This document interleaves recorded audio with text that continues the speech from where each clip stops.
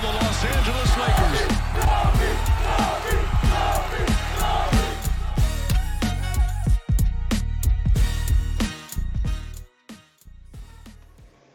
Hello, Lakers Nation. Welcome in. Trevor Lane here for LakersNation.com, your home for everything Lakers. Your Lakers pick up a win on the road, the first win of their 5-game road trip. Found it in Game 3 against the Detroit Pistons.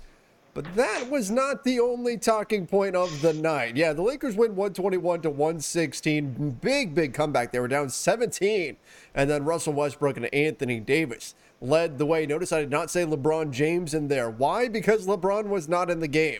He got ejected earlier in a moment that we're going to have to discuss quite a bit, I believe, tonight. Matt the Optimist Peralta joining me. Matt, I guess first and foremost, the Lakers won, so that's a good thing. Whoa. I know, That's my very lukewarm reaction to the win. We were just talking about it right before we hopped on, but how good do you actually feel about this win, Trevor? Because to be honest with you, I'm glad they got it. But there are a lot of caveats here, and I tweeted it mid-game, like at halftime. I said, if the Lakers somehow come back to win this game, it's still not going to feel great. And I think I'm right. It still doesn't feel great. Yeah, I mean, I think that because it's the Detroit Pistons, like if this was the Warriors that the Lakers had done this to, it would mean a little bit more in terms of basketball, right? In terms of what we saw on the floor. But energy-wise, this was my chief complaint on the last show, was that I felt like the Lakers didn't put in the effort. And in the fourth quarter, they did. Earlier in the game, there were some issues. There were some moments where I just went, oh my gosh, what was that? Especially defensively. But I did feel like this was the first bit of emotion in a positive way that we've actually seen from this team, at least from certain players. And I'm talking about Anthony Davis, where we've seen them really fired up and really pushing to execute on the floor. Like it felt like in the fourth quarter, the Lakers really wanted to win. And that sounds like a simple thing. Like, hey, you want to win the game, but we haven't seen that very much from this team this season. And so that I think is the biggest positive takeaway from this was the energy that they did play with, the desire that they played with in that fourth quarter, because that's something that's been missing just about the entire season. It really did feel like this was the first time we felt the Lakers, particularly the stars, try to assert themselves and really tell everyone we're not going to lose this game. This is honestly, I think, the first time we've seen it all season long because they've already experienced a few bad losses. We referenced the OKC losses quite a bit, and that's because we've seen young teams not be afraid to go toe-to-toe with the Lakers so far this season. But, as far as the Pistons are concerned, it felt like they kind of folded down the stretch. They didn't really know how to handle the game pressure. They didn't know what to do when the Lakers were suddenly playing better on both ends. So, that's pretty indicative of a young team. You see that all the time. They go up big. They think they can coast. And then the other more talented team comes back to steal the win, per se. And in this case, that's what happened today. So that's good from the perspective that the Lakers didn't fold. They actually punched back and actually took a win. Literally. But yeah, literally. We'll talk about that later. But, again, it goes in the record books as a win, which is great. Down toward the end of the season, we'll look back at this and look, oh, the Lakers won this game. But then as of right now in real time, as we're processing it right after, it still doesn't feel too great because we do have to remember they did go down by as many as 17 points. They did. I mean, it feels fairly good to me, again, because of the thing that I had been missing from this team was that passion. And so I still... it's not, again, like they went and beat one of the top tier teams or something like that. But it was seeing that passion from them that we haven't seen yet. It's seeing them really fire each other up and really go. And like you said, we've seen a lot of teams really excited to play against the Lakers. And it's been a few seasons since we've seen that, where we've seen teams that very clearly, based on the energy they're showing on the floor, they are excited to play offense against the Lakers defense. We've seen that quite a bit this season. We talk about like OKC. That was a team that came in and beat the Lakers and showed no fear and went right at them. I think the Lakers in the fourth quarter gave the Pistons a reason to fear them. I mean, Cade Cunningham is going to be having nightmares tonight about Anthony Davis. Yeah. And we haven't been able to say that yet this season, where the Lakers just went to a team and said, nope, you're not going to score because I'm Anthony Davis and you are not. Yeah, this was a great Anthony Davis game. Again, we've been saying this, like he's been having a really like low key good season. It's just that they've been losing. There haven't been too many like iconic, AD moments or two-way Yeah. plays so far, but I think this game was very indicative of that. I think this was a good reminder that when Anthony Davis is focused, engaged, and is, trying to win games like wholeheartedly, he's a beast, and we saw that in the final minute. That I don't think there was ever a more Anthony Davis sequence than that last minute where he takes Kate Cunningham on the perimeter, blocks a three-point shot, recovers, blocks him at the rim again, comes down the other way. Westbrook finds him streaking, scores on a layup. Like, that is just so peak Anthony Davis, and there are not many players, let alone bigs, in the NBA that can do that. So kudos to AD, because that was awesome, and I'm happy that we got to see it today. Absolutely. Absolutely. Before we get into the 360 award and all that kind of stuff, let's talk about the LeBron moment. So LeBron, just a free throws being shot, and LeBron throws an elbow. Now, it depends on the way you want to look at this. I think right now, how people feel individually about LeBron James is largely affecting how they see the intent of that action. So people who don't like LeBron are saying, oh, LeBron's a dirty player. He clearly tried to hit him in the face, all that. And then you've got the other side saying, well, LeBron was trying to knock his arm off of him, Stewart's arm off of his hip, and accidentally hit him in the face. That was my initial reaction. Was when I saw the play, I went, LeBron swung to smack his hand away, and elbow came through and caught him. That was what I thought had happened on that play. But I'm going to be looking at it. I'm wearing a Lakers Nation shirt, so I admit there's got to be some bias in there. It's possible that LeBron really did try to do that. I'll certainly admit that. But what happened after was bonkers. That was, we haven't seen anything like that in a long, long time in the NBA. And given that it happened in Detroit, of all places, that added some extra concern. Yeah. If you heard, the arena announcer was doing everything he could to make sure nobody went onto the floor. But Isaiah Stewart lost his mind. I mean, it wasn't just an initial, oh, I'm mad at you, and they go at each other a little bit and then they break it up and cooler heads prevailed. He had time to think and to process. That wasn't just reaction in the moment. I'm seeing red.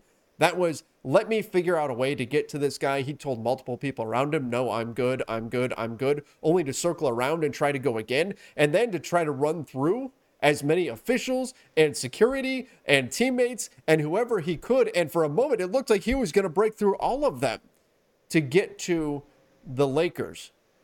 In my mind, this needs to be a lengthy suspension from the NBA for Isaiah Stewart, because he was ridiculous. What a mess. Like, there's really no other way to put it. Like, I didn't see the play initially, and then I look up and there's Isaiah Stewart and LeBron James getting into it. It looks like your normal like scuffle where someone takes exception to something, someone says something, or it's an inadvertent hit, whatever. And then suddenly you see Isaiah Stewart's face. He's bleeding from his eye. There's like blood dripping down. It's a really like gruesome kind of scene. It not for the faint of heart. If you don't like blood, I wouldn't recommend watching that over again. But like you said, it was like pandemonium almost at that point on the court. Like, you had so many guys trying to hold Stewart back. People were trying to protect LeBron from, getting too involved in the fight. Isaiah Stewart looks like he was cool enough, then charges at him again. They hold it back, and then he runs through the tunnel. And then I don't know if you heard the announcers or Stu Lance talking about it, but they were saying like, he could try and run out and come out the other end. So they're telling the Lakers bench, hey, just watch out in case he comes out this way. I don't understand it was so like bizarre to watch in real time that's happening, because like you said, you don't see that very often, not in just basketball but in sports period, to see someone that angry trying to look like they're trying to harm another player, which thankfully no one else got hurt. But this is going to be a thing that the NBA is going to take a hard look at. Stewart has to be gone for, I don't even know how many games you want to throw out, but it has to be a pretty lengthy suspension. I think LeBron's will probably get at least a game too. He probably will. Given the nature. Yeah, given the nature that's a flagrant 2 foul, and usually those result in suspensions. Intent notwithstanding, because I'm with you. I don't think it was intentional. I don't think he was trying to hit Stewart. To me, it just looked like, they were jostling for position on the rebound, and LeBron was trying to just hand fight a little bit, and he hit him in the face on accident. At least I think so. So, it's one of those things that really muddies the game and takes away from the basketball element of it. That was also a long layoff, too. Like, it was about like a 15, 20-minute delay for the game. really just, threw the game completely out of whack. And then I thought, coming out of it, the Lakers were obviously a little shell shocked by what had happened. And so they weren't playing great basketball. But, overall, that situation is one that, that's just, there's no place for it ever. Yeah. Like, I get it. Like, you're upset. Someone hits you in the face. You're bleeding. Like, I would be upset too, but there's no reason to go at a guy like that. And, for him to still like throw a tantrum basically and look like he was trying to find ways to get back into a fight. Like, there's just no place for that. Some people saying it was his hand that hit his face. It wasn't his elbow. Yeah. The initial view of it made it look like it was his elbow. And then once you saw like the overhead view, you could see it was his hand, but it looked like he was kind of swinging through, trying to maybe smack his hand away or something like that. Stewart's hand away.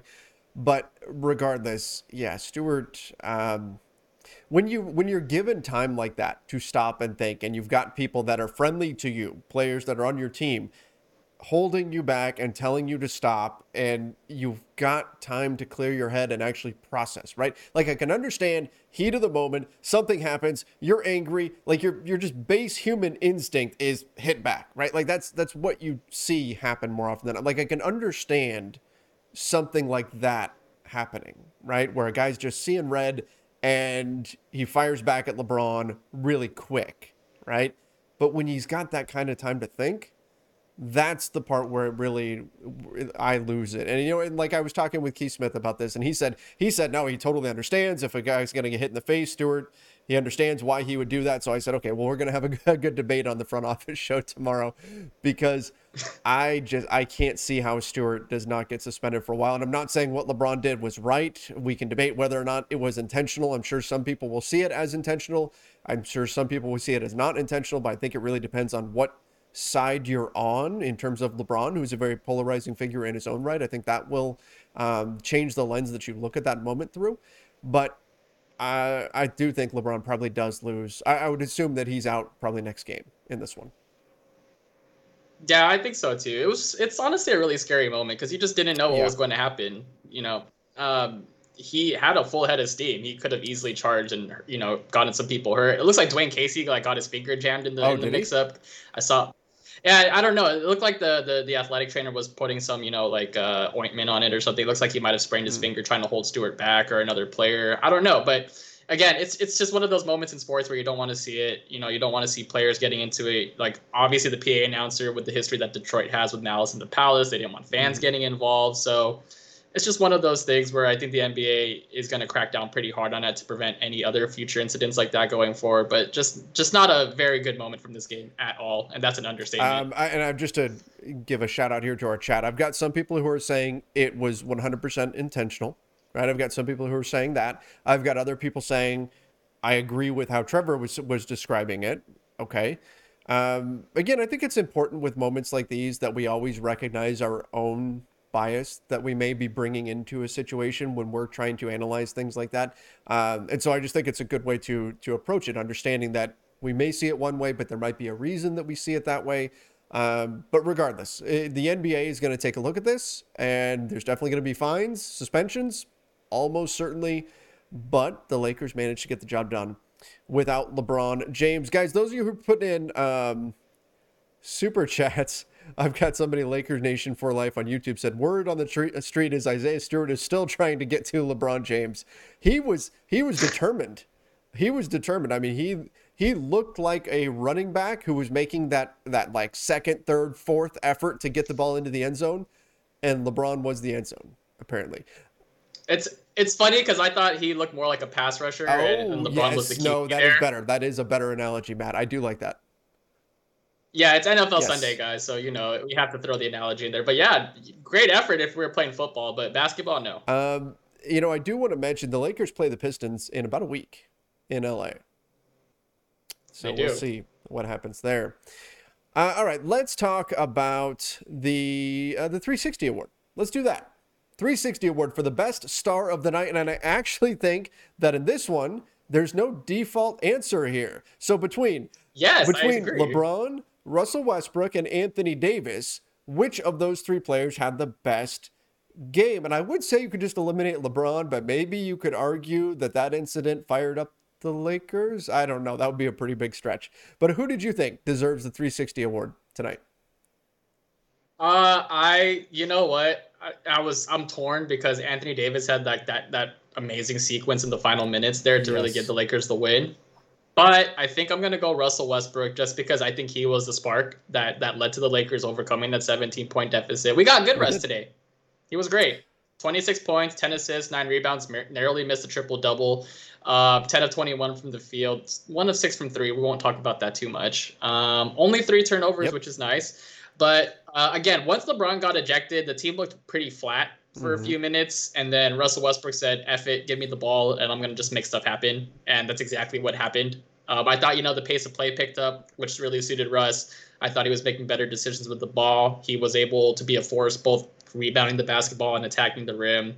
He made smarter decisions, particularly finding Anthony Davis in the low block, especially in transition. So I really like that from Russ. Overall, like just a good floor game from Russ, but also, was asserting himself physically like you can at the point guard position. So I think I'm going to give it to Russ today. I think you're right, until the final couple of minutes when Anthony Davis started making some big plays, particularly the blocks that he made, the steals that he grabbed. I mean, look at this. Anthony Davis, 10 boards, 6 assists, 4 steals, 5 blocks.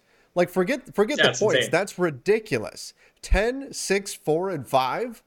Good Lord. And then he had 30 points on 11 of 19 shooting, and we're saying someone was better than him?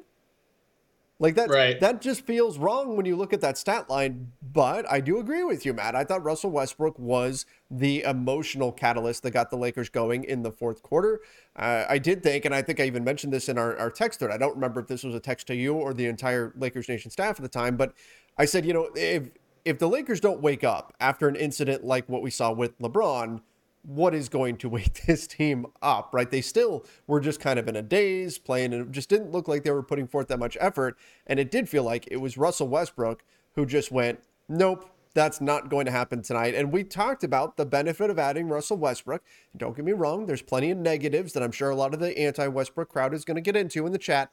But the benefit of adding him is you get a random game in the middle of the season, and we're not the middle of the season, but you get a random game against a random team, and your team doesn't have energy. Russ is the guy that's going to be like, nope, everybody come with me. We got to pick it up, and we're going to win this game tonight. And that was him.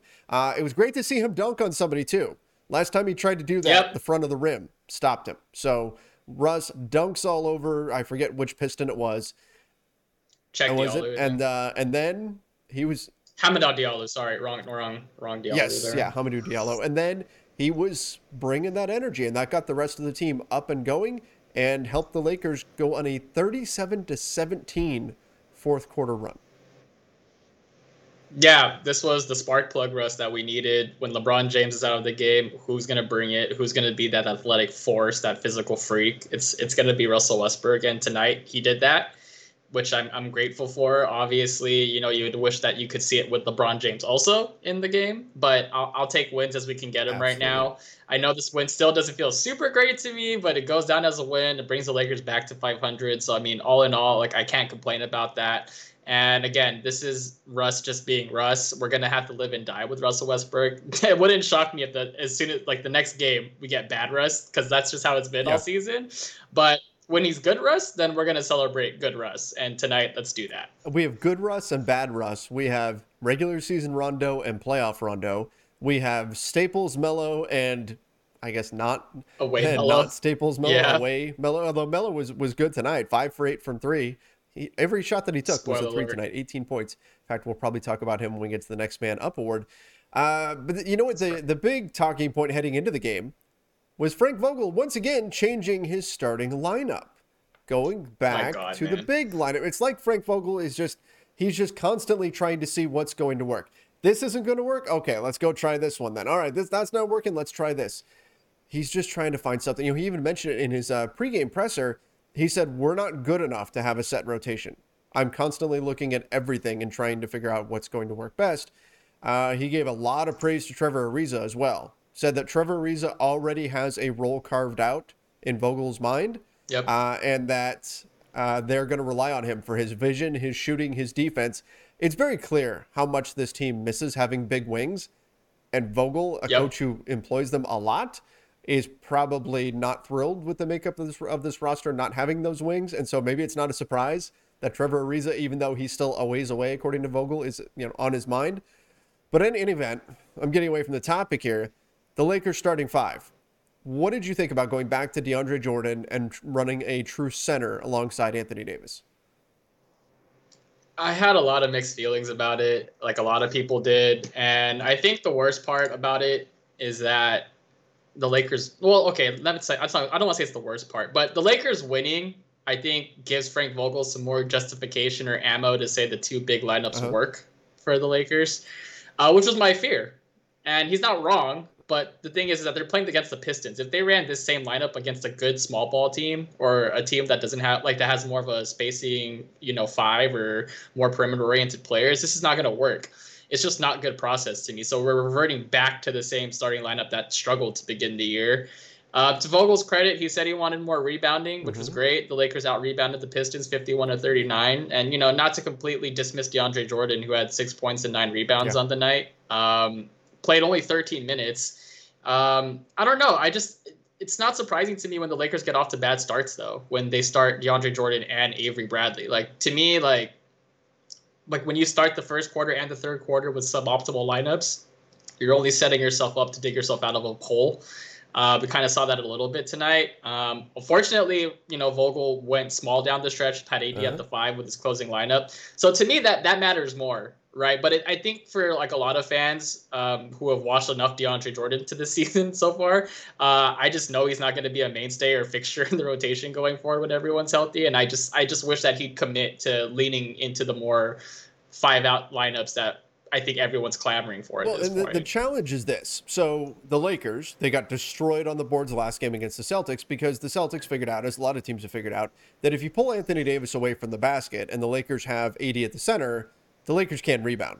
They're at a size disadvantage at every other position. So even if you're taking a long shot with Anthony Davis defending you, which Jason Tatum did a few times, it doesn't matter that much because if Anthony Davis isn't rebounding, you're getting the offensive rebound and going back up with it.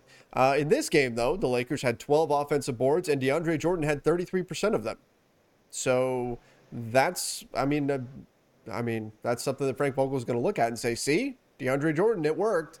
The Pistons only had 8 offensive boards, although there was a pretty egregious one late where Russell Westbrook missed a box out and let, I think it was Sadiq Bey, fly in and get a tip in. Yes. Those kind of things will drive a coach crazy. But still, the Lakers were better on the glass in this one. I think ultimately I've come to this conclusion.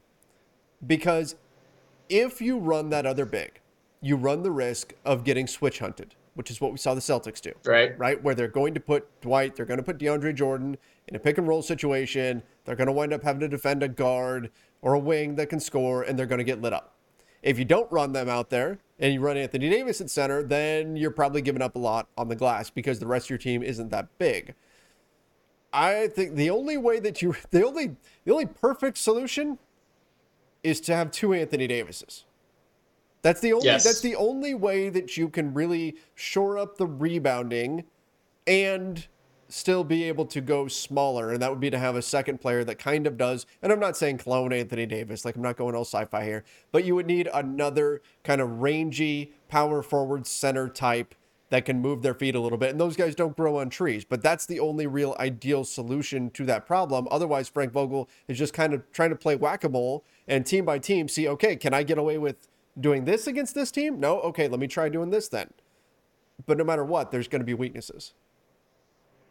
Yeah, this is kind of why before the season started, I thought that one of the holes and one of the, not talked about enough issues with this roster is they don't have a tweener 4-5 on the roster. I don't know if you want to consider Carmelo Anthony one, but you don't consider him like a physical 4-5 that guards centers, really. I'm talking about players like Paul Millsap, JaMychal Green, Markieff Morris, who would have been great to return. I think the Lakers' size issues are really apparent when you look at that 4 spot, because unless you have LeBron James there, you don't really have a lot of physicality and rebounding at that spot unless you have Anthony Davis there. But then now you're assuming that Dwight Howard or DeAndre Jordan starting alongside him. So that's just something to keep an eye out too. I know Trevor Ariza has his role, like what Frank Vogel said. I think he's going to play nominal 4, but I don't consider him the same kind of 4 as those other guys I just mentioned. And I think the rebounding issues are still going to persist. Again, this is against the Pistons, so let's take this with a grain of salt. True. When they play better, more seasoned teams with more size and physicality and more veteran players, I think the Lakers are still going to have the same kind of issues, regardless of who's out there. But I would love to be wrong, Trevor. Yeah, I mean, the Pistons aspect of this definitely it takes away some of the shine from this game and this performance. But again, I go back to the effort, the energy. Let me get into some of the super chats, guys. I'm collecting these as they come in, so let me get into this. Sonic Fighter 25 said, still not happy about this win. There needs to be either a players only meeting or staff change because this is obviously not working. You know, up until the fourth quarter, I was kind of thinking the same. Like, we were even joking a little bit in our text thread, like, is when the plane flies back to LA, is Frank Vogel on it? If they lose this game and continue playing, you know, without effort, what does that look like? Right? I mean, we just saw Luke Walton lost his job today with the Sacramento Kings. But then after this energy burst that we saw, is that enough? Do you think that energy burst in the fourth quarter, do you think that was enough of a wake up, or do we go back in this game against the Knicks? Do we go back to the lethargic Lakers that we've seen way too much of recently? Good question, Trevor. And I don't have a good answer for you because, again, this team is so Jekyll and Hyde. I generally have zero idea how they're going to come out every night. You saw them against the Bucks. That was a quality loss. And what I mean by quality loss is that they fought, they were within it. You know, they went toe to toe with the defending champions. Like, that's a good loss. I have no complaints about that. Then you get the game against the Celtics, and there's a reason why I wasn't on that show because I was very upset. So there was no way I was going to hop on after that one.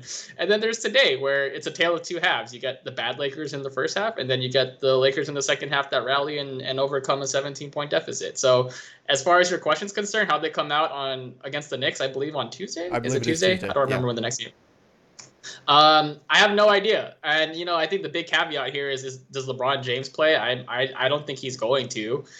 So that already puts them at a disadvantage. So without the benefits, I guess, of a fight or a wake-up call mid-game, I think the Lakers will come out and play well? I have no idea. I genuinely don't. That's part of it too. Like, you never know. Like, what is a safe game for this Lakers team? There isn't one. If you're a fan and you're thinking, okay, this is a game, I've had a long, stressful day, I'm going to sit back, relax, and I'm going to enjoy a fun basketball game. You don't know when that's coming with this team. They can be playing the best team in the league and look good, like we saw with the Miami Heat, or one of the best teams in the league. And they can also be playing one of the worst teams and be infuriatingly bad and look like they don't want to be out there, right? I mean, you don't know what you're going to get out of this squad. And so that's part of, I think, the frustration that we've seen. Speaking of which, though, Trevor Bailey from YouTube said, can someone make Russ mad every game? So, like, the Bruce Banner thing here, like, that's the key.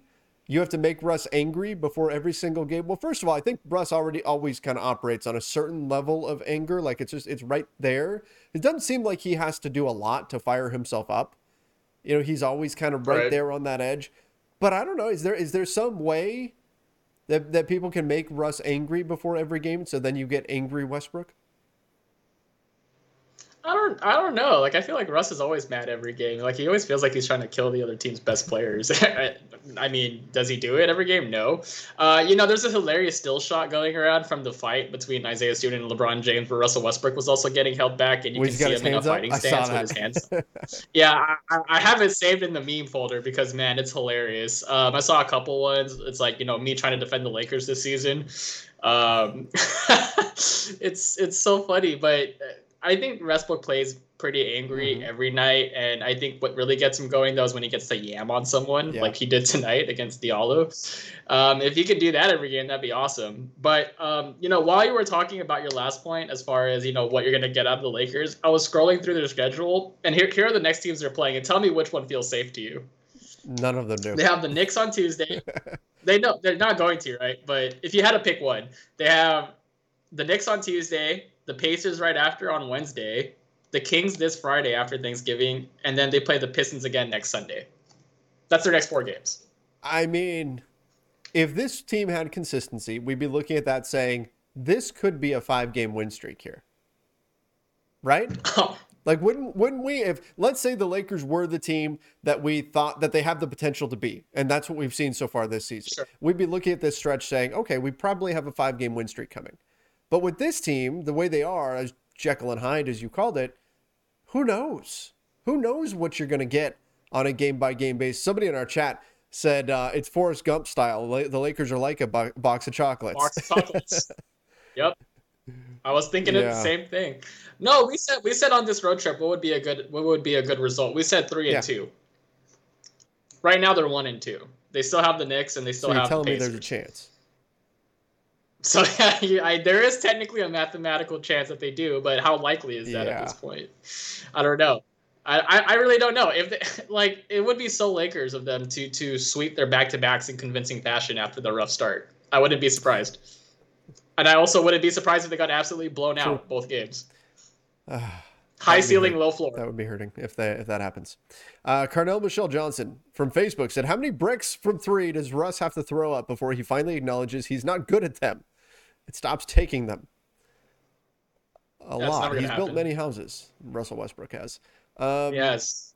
Him and AD are working pretty hard this year. AD 0 for 1 from 3 tonight. The Lakers as a team, 32% from 3. Not great. Westbrook 1 for 6, the most egregious of the team. Wayne Ellington not far behind, though, 1 for 5.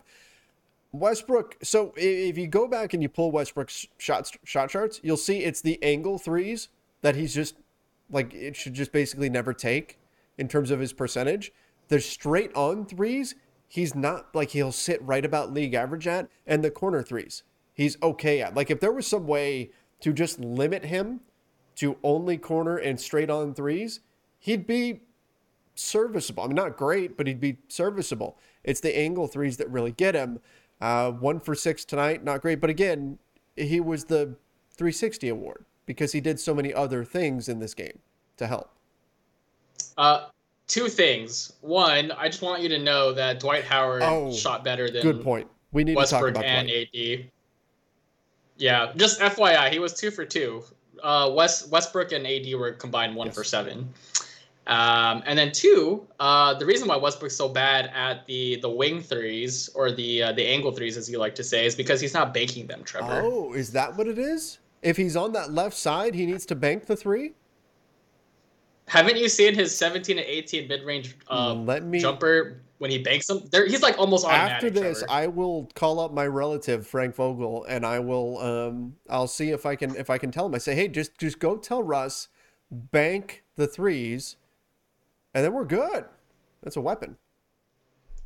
I forgot. I was looking at this before the game, but it was somewhere on cleaning the glass. But they compared Russ's jumper efficiency from when he tries bank shots to regular pull-ups or regular jumpers, and the percentage difference is astronomical almost. I think shooting banks, he's almost 50%, but everywhere else he's 25 or 30%. And so when you say hey, what's the issue with Russ's jump shot? He just has to use the glass. The bank is open, and it's not because he's making $44 million.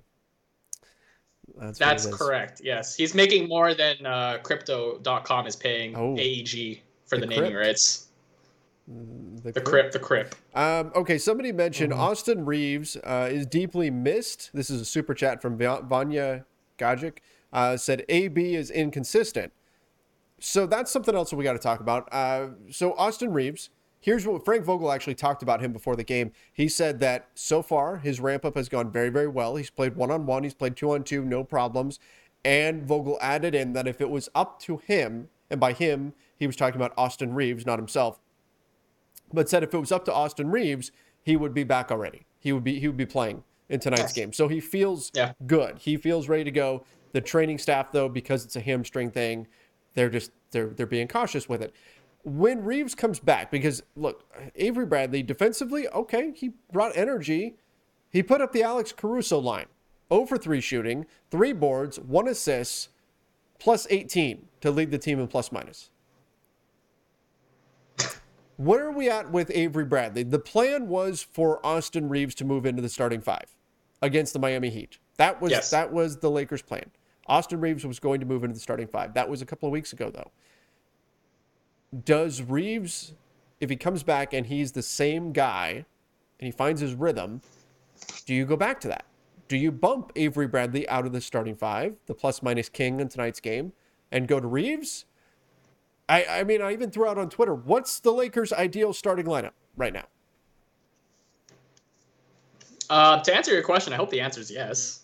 Would I want to do it? Yeah, absolutely. I think Reeves has earned it. I think that here's my thing with the Lakers lineup, right? If you're gonna play two traditional bigs with DeAndre Jordan and AD, you already have LeBron James and Russell Westbrook. I think your third guy either needs to be a sniper or a knockdown 3-point shooter, or he needs to be a guy that can handle the ball as well as a secondary playmaker.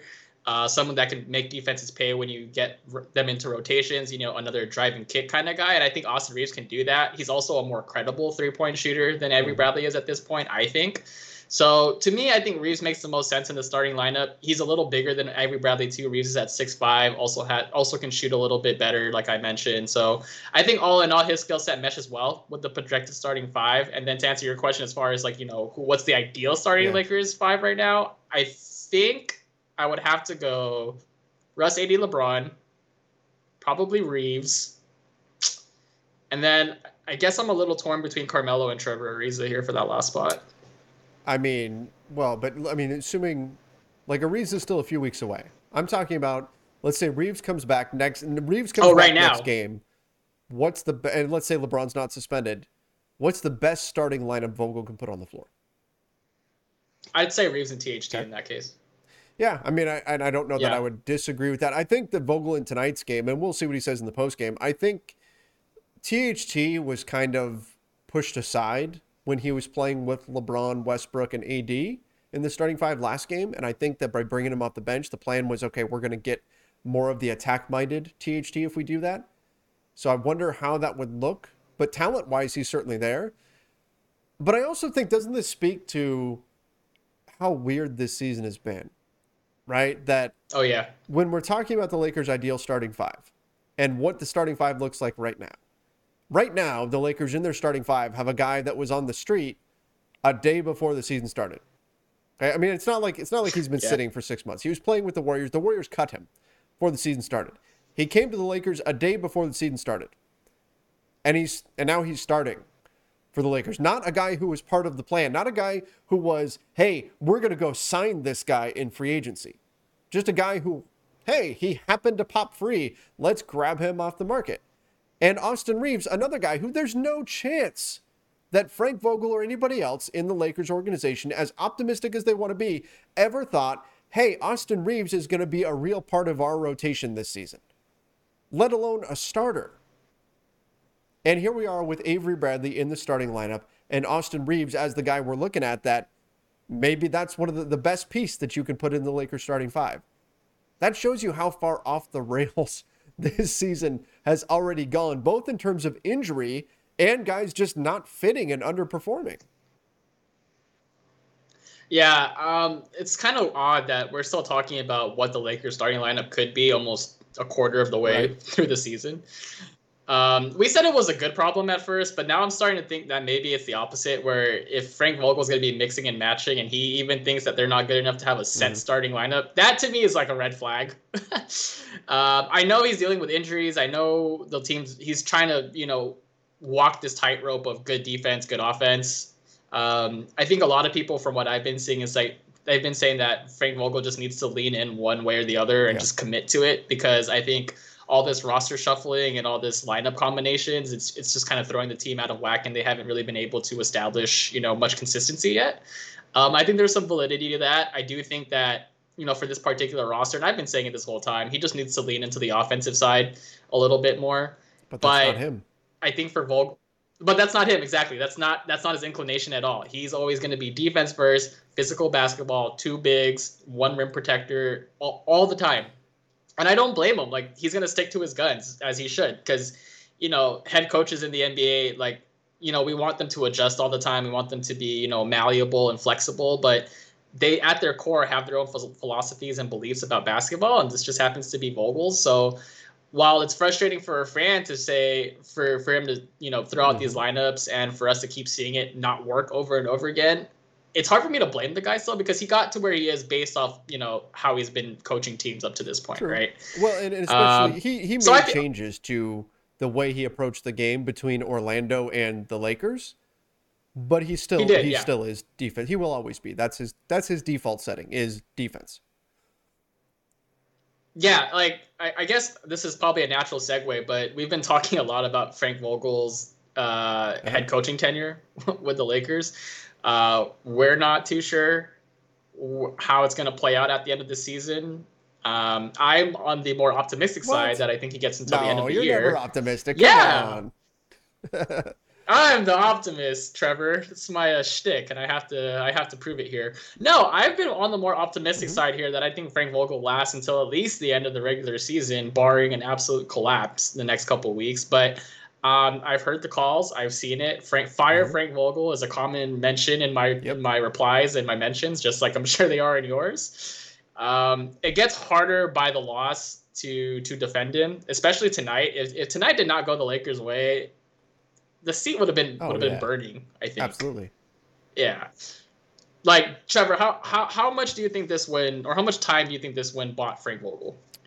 I mean, at least a few days, right? I mean, because let's face it, if they then go 0-2 on the rest of the remainder of the road trip, I think the fire's right back. Especially if they look bad and we don't see ever. It wasn't just that they were losing; it was the way they were losing and how lethargic they looked, and like the team just didn't look motivated at all.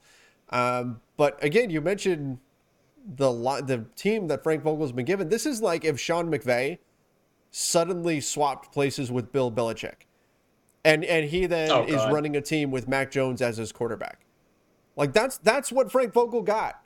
He got an offensive lineup that with a bunch of guys who don't like to play defense, and he's a defense first head coach. That's what happened. Yeah, I mean, to be fair, Sean McVay got the 2020 Rams with Jared Goff at quarterback, and as a Rams fan myself, we had the number one defense, but our quarterback play sucked. I'm not going to talk about it. I'm still very salty about that season. But anyway, yes, Frank Vogel is coaching a team that he would probably himself not handpicked. This is the cards. This is the hand that he was dealt, and he just has to play it. I think he has done like a very mediocre job so far. I know he's been. We're not saying he's been good. Injuries aside. Yeah. Injuries aside, it's been tough. Like it's been hard to watch as a fan because there seem to be simpler solutions, but I think tonight what was most frustrating was to turn back to a lineup that everyone already universally, at least in my mind, was like, this does not work. But lo and behold, he busted it out against a poor team and they won. So, that was my worry, is that this is going to justify the means a little bit, but to me it doesn't. It's still a bad process, and I've been like yelling from the mountaintop at this point, like process over results. It's just not good process. Like, I get it. Anthony Davis at the 5 hasn't been working. 2 losses in a row. Let me go back to what I'm used to, what I'm comfortable with. And yes, I got to win. But at the same time, like, long term, is this your solution? I don't think so. No, I don't think so either. So we'll see how it evolves as more players come back healthy and everything. But still, we're not that far away from having a healthy Lakers team. Really just missing Kendrick Nunn, Austin Reeves, and Trevor Ariza, which is, would be a lot for most teams, but for this Lakers team this year, who have had so many injuries to deal with, that's not a lot.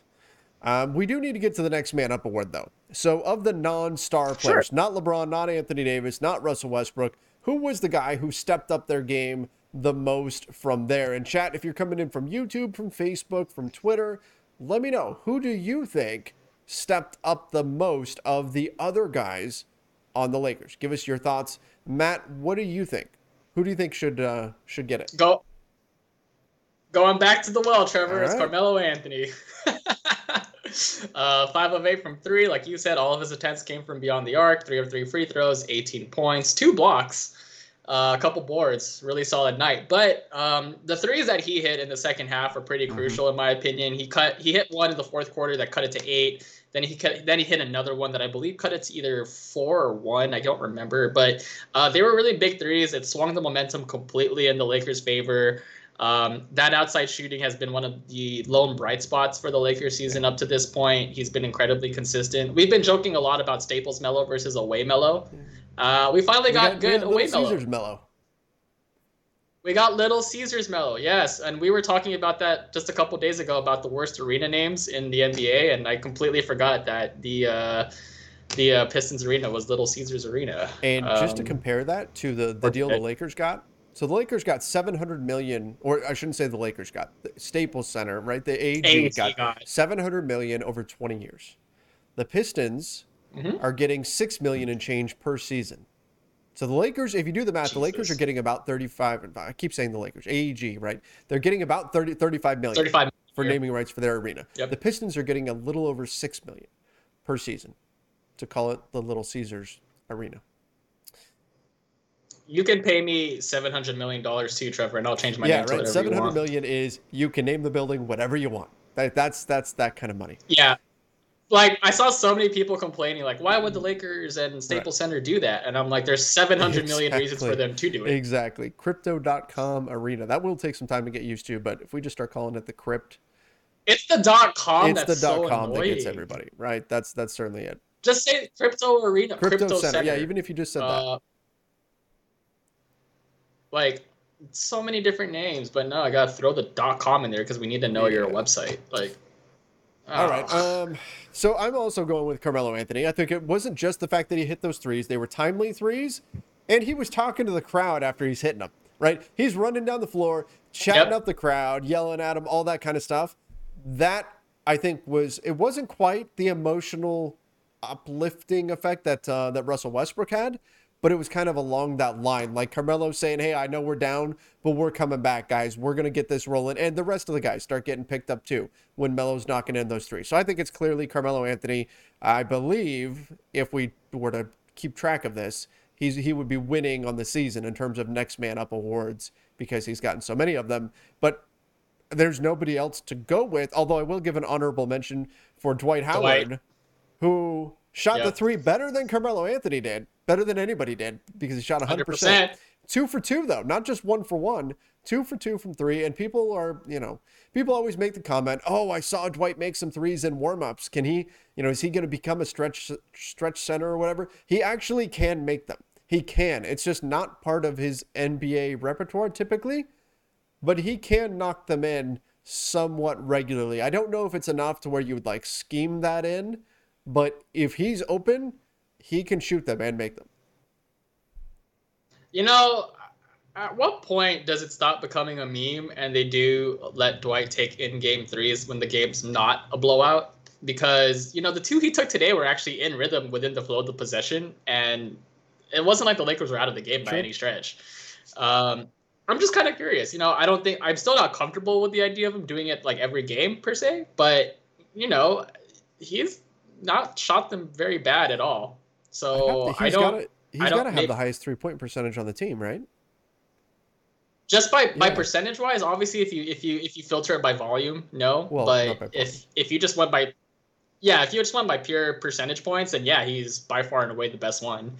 I don't know, like, what happens if Frank Vogel's like, hey, Dwight, you get 1 3 a game? Then he will take 4. Right? No, he is. Okay, Dwight is 60% from 3 on the season, but he averages 0.3 attempts per game. But you're right, there is at some point, and I would have to imagine it would be in practice because teams keep track of this stuff. Teams keep track. Mark Cuban talked about this today, how they've kept track of players when they're just shooting around, right? When they're doing their shooting drills and stuff in practice, they keep track of their stats, of how well those guys are shooting. And he talked about the Wilson basketball, and how they've noticed that the guys who have the flatter arc have seen their percentages drop, whereas the guys who have a higher arc have their percentages have improved or stayed the same with the new basketball, and he thinks that it's a factor with that. But that's besides the point. Teams keep track of player stats even when they're in practice. So I would imagine you would have to see, for Dwight to be able to start really shooting them in games, it would have to be something where the Lakers see in practice he's hitting X% of them. And I don't know what X is, what that number would be, but it's clear that he can occasionally knock those down. As much as it seems like this kind of random thing that pops up, it's not outside of his wheelhouse to actually knock that shot down every now and then. Yeah, at this point, I don't think I'd be mad at it, especially if the Lakers are tilting toward a more 3-point shooting kind of centric offense, or at least they're attempting more looks. Dwight is never going to be a pure stretch 5 by any means, but if you're going to tell me that he's at the top of the key completely by himself, no one's even bothering to try and close out, would I be that upset if he took that 3? Probably not. And can we talk about the new ball for a second? Because I don't think we've talked about this too much. I've been playing a lot of pickup basketball recently. I've seen it on your Instagram, which I am now following. So now I know this. Thank you, Trevor. Yes, that was just a way to plug that in there. Love it. Yeah, shout out the Barangay League, 1. But 2, I have actually felt the Wilson ball. And I can confirm that the grooves on the basketball are a little bit more shallow than the Spalding ball. So for guys that are accustomed to, because when you catch a basketball, right, and you're not shooting the motion, you try to kind of shift the ball or rearrange it in a way where you can get your fingers within the grooves of it. I have noticed that it feels a little bit weirder to shoot that. So I don't think it's necessarily like a mechanical thing for guys, but I think it's more of a mental thing. Like when you don't feel the same rhythm with the ball that you're used to, it does kind of throw you off a little bit. So I'm not surprised that some guys have struggled a little bit shooting from outside. But that just goes to show me that maybe Dwight is going to benefit from the new ball more than other players do. So who knows? I've got a number of people in our chat who are saying they didn't realize there was a new ball. Yeah. Oh, see, good thing we're talking about it. Yeah, they switched that over. It was a big thing last year. It's the Wilson ball now, not the traditional NBA Spalding ball. Yeah, so. Wilson basketball, which I mean, back when I played pickup, which I haven't in many years, but back when I played pickup games, it was the Wilson ball was usually the preferred option. Now it's not this ball, but in general, I liked the Wilson basketball and what they were putting out better than the Spalding ball. It was always a little bit tackier, a little bit easier to grip, but what the professionals use is a little bit different in terms of how it's made and things like if you, with the Spalding ball, if you got that ball right after it came out of the packaging, you're like, what is this? Like, why would anyone play with this? It felt, I don't know if I want to say cheap, but not good. Like, not a ball that you would ever want to play with. But it had to be broken in. Man. It had to be broken in a very specific way and all of that. So I don't know if the Wilson ball is the same way. Guys will adjust as time goes by and everything, but this certainly isn't the level of the synthetic ball that Spalding made. It's not like that. If it is making a difference, which it probably is to some degree, it's not like the synthetic ball that Spalding made and then had to get rid of. It's like how I forgot what year it was, but there were a lot of complaints about when Team USA had to switch over and use the FIBA ball. Yeah, like that. I don't know if anyone's actually played with that ball. I've actually done it a couple of times. Man, that thing to me feels foreign. Like it feels like slick and like leathery and it doesn't feel good on the tip of your hands when you release. Like it's an odd ball. So for anyone out there that thinks that the ball doesn't matter and it shouldn't affect your jump shot, it absolutely does. When you're 100%. watching like Olympic play and you see NBA players using that ball, you can just tell that they're not comfortable with it. Just even their dribble, like their handle is not nearly as tight. You see guys that normally just have the ball in a string. They don't with that basketball. Shots that you see guys normally make that are just rimming out. That's a good example. All right, I do have some super chats that I need to get through here before we go anywhere. I've got Gamal Noble said, I always thought the Lakers should have gone after Jeremy Grant when he was a free agent. I thought he would fit perfectly with LeBron and AD. Yes, but they didn't have the money to pay him. That was the problem. I know a lot of us were saying, oh, give him the full mid-level. He'll definitely take that. No, he got way more than that. So, yeah, they didn't have the money for him. But, yes, he would have been a great fit. No question, as with just about any other big wing that's out there that can do things that he can do. I don't remember the top of my head, but I think Jeremy Grant I think the original contract was 3 for $60. I don't know. You can probably fact check that. It sounds about right, though, right? I know something along those lines. I'll look. Yeah, that's actually funny. We could segue into this because I'm sure the follow-up question is what would the Lakers need to trade to get Jeremy Grant? Guess what, guys? It would have to be some combination of THT, Kendrick Nunn, and a couple minimum contracts to get that done. Jeremy Grant making $20 million this season, 20.9, so basically $21 million next season. Okay, that's what I thought. Yeah, so in order for the Lakers to get to there, they'd have to give up a few players to meet that in a hypothetical deal to make it legal. That's not a bad contract for him. It's not at all. It's not. That's a very in today's NBA. That's a very affordable contract for a 3-4 guy. Yeah. Yeah, that's a very good contract. Let me see what else I've got here. I've got a super chat coming in that said, I saw winning defense for the last 7 minutes of the game. Unless they're willing to play it for more than 7 minutes a game, they're not going to win too many games. I agree. There were early times where the defense did not look good at all. In fact, the defense looked like they didn't really care that much. And that was, again, been one of my issues. We saw moments where, in fact, there was a moment where when Jeremy Grant was red hot, Talen Horton-Tucker, for no apparent reason, Anthony Davis was defending somebody. I can't remember who it was. But the ball gets swung to that guy, and THT leaves Jeremy Grant to go double the ball, leaving Jeremy Grant wide open after he had already hit, I think it was either 2 or 3 threes. I think this might have been his 4th 3 in a row. And Anthony Davis, before the shot even went up, AD turns to THT and was like, "What are you doing?" And yeah, moments like that are happening a lot. You're also seeing low effort, but the last 7 minutes, they tried. They played hard. They played to win that game. Hopefully we see more of that, because that's part of what this season hinges on. Do they eventually wake up and play hard 40 minutes a night? Right? That's probably what it takes to win a game right now, would be 40 minutes a night of playing really, really locked in basketball.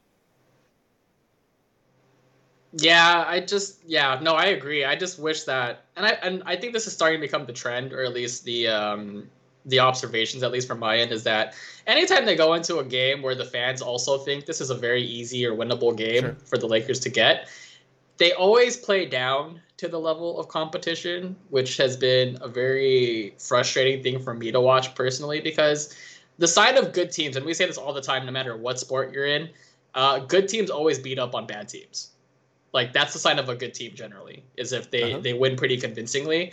So right now, the Lakers are not a very good team, but they definitely have the talent and the knowledge and experience to outplay like younger, greener teams like the Pistons. So that's probably like a lot of the reasons why they won tonight. Because like I mentioned earlier in the show, the Pistons kind of folded down the stretch. They didn't know how to handle pressure when the pace of play picked up and it wasn't in their favor. And now they got the Lakers that are rolling. They just had zero idea on how to stop them. But when they play a good team later on in the season, like, is that going to be the case again, where, you know, the team still has another, you know, punch in their back pocket or another piece that they can throw at the Lakers? Like, how are the Lakers going to respond then? So building blocks for the Lakers, obviously overcoming a deficit no matter who you're playing is great. But I'm kind of still in wait and see mode with this team, as far as this response was great. The final 7 minutes, like the comment mentioned, was awesome. But we need to see that more throughout the course of a game and against better competition for me to feel more confident about the team. Yeah, agreed. That's where it being the Pistons is a factor, right, in terms of how confident we are moving forward. Yep. Giovanni Mejia said, Laker bench players will also get suspended for running on the court. I mean, there were players from both teams, I believe. I would have to go back and look at it, but I believe there were players from both teams on the court. Were players out there playing peacemaker. I know the letter of the law is if you step on the floor during an altercation, you're suspended. So, but look, if that's the case, then the Lakers can't play their next game. Right? Like, based on my recollection, pretty much everybody was on the floor during that one. So it'll be interesting to see how the NBA handles that whole situation. Yeah, I'd have to go back and rewatch it. But if they stick to the rules, then yeah, that's definitely that's going to be an issue for sure. We're going to get another Chris Kaman laying situation on the bench, with him laying out on the bench. Yeah, for all our true Lakers fans out there, if you remember the moment. Larry Woolfolk II with Super Chat said, who do we have to trade to get Greg Popovich? Greg Popovich would retire if he was traded to the Lakers. Oh, yeah. No, he would not do it. He would not want to come here. The rumor has been that he might be retiring at the end of this year. But I mean, there's been rumors the last few years that he would retire at the end of the season, and then he didn't. So you never know. But yeah, they've never been big fans of the Lakers. Marcel Tucker, the Super Chat, said, became a diehard Laker fan when my guy Braun joined the team, but I have to be honest and say we can't win it with Russ. You couldn't win tonight's game without Russ. And look, there's reason to be concerned about Westbrook. There have been a lot of nights where he's made a lot of mistakes, but tonight was not one of those nights. Tonight was a night that you don't get the win without him. So, yeah, I mean, look, big picture, you can still be concerned with things that we've seen from Russ, the turnovers and all that, but he's had a few games now where the turnovers have been a bit better. We've heard that Russell Westbrook gets better as the season goes on, that he starts off slowly. Maybe that's what we're seeing happen.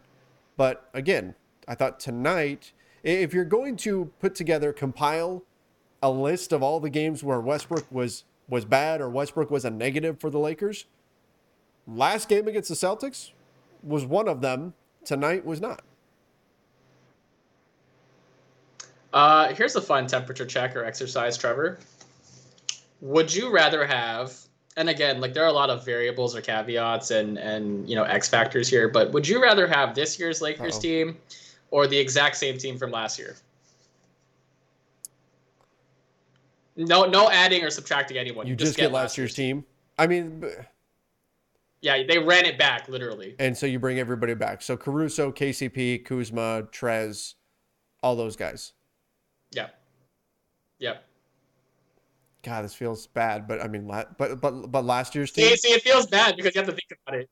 Yeah, see, that's where I'm at too. I think that last year's team at least made sense on paper. That's why, because you would have the shooters around it. But I will say that, like tonight's game, they probably don't win. Last year's team doesn't, because you're not going to get that guy who LeBron goes out and suddenly this guy blows up and does well. But maybe they were never in that position to begin with, because who knows? I mean, maybe KCP played well earlier in the game and hit, 3 of 5 from deep, or, So it's hard to say for sure, but yes, last year's team defensively is so much better than this year's group, and it fits Frank Vogel so much more that you kind of almost have to say last year's team, which wasn't what we expected coming into this season, but here we are. No. Well, the reason I bring it up is because I think last year's team's floor was a lot higher than this year's team. What about ceiling? Like, which team is the higher ceiling? Ceiling's the question mark, because I don't know with this team yet. So I think just because there's an unknown factor to this year's team, I think you almost have to by default think that this year's team has a higher ceiling. But, it's kind of feast or famine with this team. You're either going to get, good performances or really bad ones. I think last year's team, like at its core, had a defensive identity that was very clear and solid, and you knew what you were going to get every single game. Like, let's remember that last year's team, and I know it doesn't really matter to talk about the team too much, but it's more of a thought exercise. Last year's team, when LeBron and AD were out, still were one of the best, if not the best defensive team in the league. That's so difficult to do. And you can lean on that. Like, did they win that many games? No, that's why they ended up a 7th seed. But at least you knew what you were going to get every night. As far as this team's concerned, though, because guys are still out and injured, and it's still very clearly in the process of gelling and figuring stuff out, I don't really know what the ceiling looks like quite yet. But I think because I know what last year's team looked like, it feels like this team has more potential to do great things, but it also has the very sad reality that it could crash and burn at any moment. Sure. Jekyll and Hyde. Yeah. Well, the box of chocolates. You never know what you're going to get, right? Forrest Gump team. All right, let's finish up with the Master Lock of the night. Master Lock of the night. Chat, let us know what from this night are you putting into the Master Lock. I have a feeling we are all thinking the same thing. Matt? Do we think that Chris Masters could have? I was thinking about that. Like, if you guys have seen Chris is not. Yeah, he's a pretty big dude. Like Chris is about my age, right? He's maybe a year younger than me, so he's not like It's not like Chris is 25 or something like that, but he looks like he is. Like, he's not. You see some of these wrestlers, right? Who, as they get older, it starts to really show. Chris is like still ridiculous. He's absolutely shredded, and he's strong as an ox.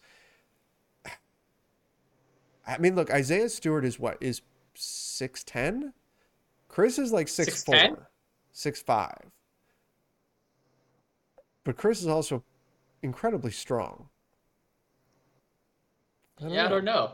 I think it'd just be an issue of height. But regardless, Chris, if he was there, I'm sure would have come running in, maybe with a steel chair, and would have put eventually the master lock on Isaiah Stewart. I think he definitely deserves it for this one because, again, I go back to this. He had time to think. He had time to process. And he still decided, I am going to run through anybody in my way to get at the Lakers. Now, I have had people, Keith Smith was asking me about this. What was Russell Westbrook saying to him? What was DeAndre Jordan saying to him? I don't know. I didn't see that side of things. I was focused on LeBron. Yeah. So I don't know what was being said. But regardless, you knew what would happen if you did the things that you did. You knew the referees would handle the situation with LeBron hitting you, elbowing, whatever it was, the refs were going to handle that situation. But you decided to take it into your own hands, and you were going to bull rush everybody. And almost succeeded. And then sprints back to the locker room. I wonder what happened in the locker room. Like, what happened from there? Regardless, you can't do that. Oh, you know what was also a thought. Someone posted on the timeline that, when Isaiah Stewart ran to the locker room and to the hallways, LeBron James also got ejected and had to head that way also. So I wonder if he was trying to meet him when he got thrown out of the game.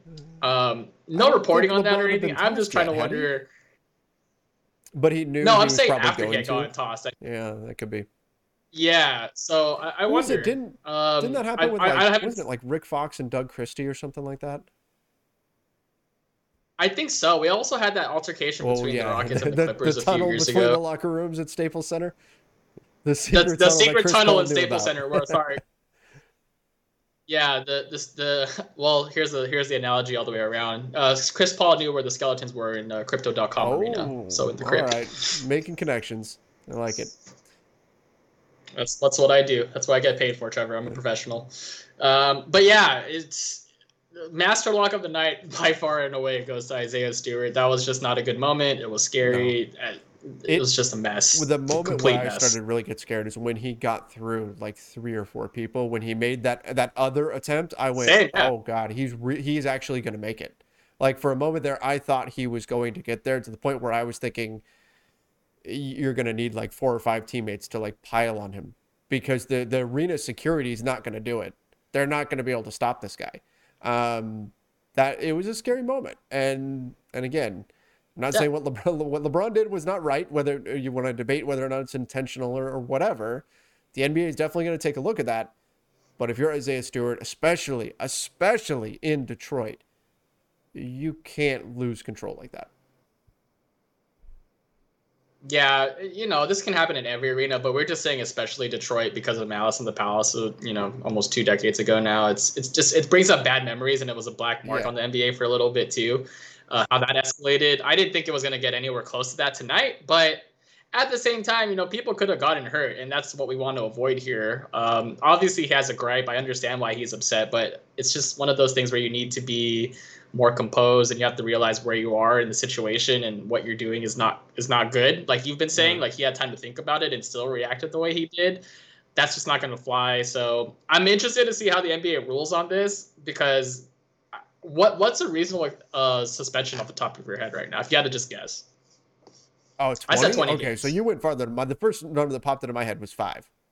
Was 5 games. Because what was it? I think Jermaine O'Neal got like 30, but he actually hit a fan, right? Like, I mean, they actively fought. Like, yeah, but you're talking about, like, now we have precedent for that stuff, though.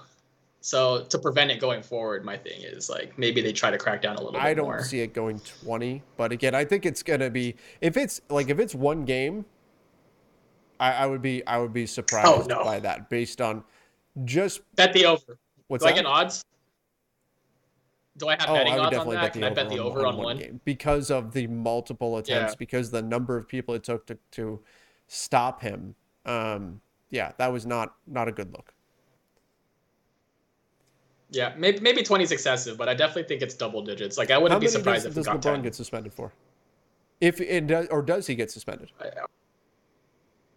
I think he gets suspended 1. I think for flagrant 2s normally though, it's usually only just a game, right? Somebody said Mike Wolf said, "Come on, guys, we're being soft. This kind of thing happens in the UFC all the time." Well, see, you're right. We're not in the octagon though, or at Little Caesars Arena, my guy. So somebody said next man up is LeBron's elbow. The people's elbow. The people's elbow. Oh, you guys are funny. Oh, the memes are gonna be flying. Yeah, but just let's moving away from the Isaiah Stewart situation though, just to put a bow on this whole thing. The Lakers did win today. They're 9-9, not great, but also not as bad as it necessarily could be. If they had lost this game, Trevor, this would have been pandemonium. Yeah. If they had lost this one, and that's the way it looked like it was going to be until, Russ and AD and Melo hit some big shots, and some guys did what they did, but otherwise, this was going to be a rough one for sure. Yep, but a win's a win, so we'll take it for the time being. All right, everybody. I think that's a good place to finish things off. A win is a win, and we will take a win. Now we wait to see what the NBA has to say. Again, the Lakers play on Tuesday against the Knicks. Will LeBron be able to play? Not is he healthy, but will he be able to play in that one? Depends on what the NBA says after this. I imagine we're probably going to hear tomorrow Tuesday at the latest, in regards to LeBron's availability on Tuesday for that game. Thank you, everybody, for joining us. Make sure you do subscribe to the Lakers Nation YouTube channel. Turn on those notifications as well. If you're listening to the podcast version of this, make sure you give us a follow over on Apple Podcasts, Spotify, or wherever you listen to podcasts. Matt, the Optimist Peralta, you can find him at Matthew Peralta on Instagram if you want to get that incredible footage of him playing pickup basketball. It's some wild stuff, everybody. So make sure you go check that out. Until next time, see ya and stay safe.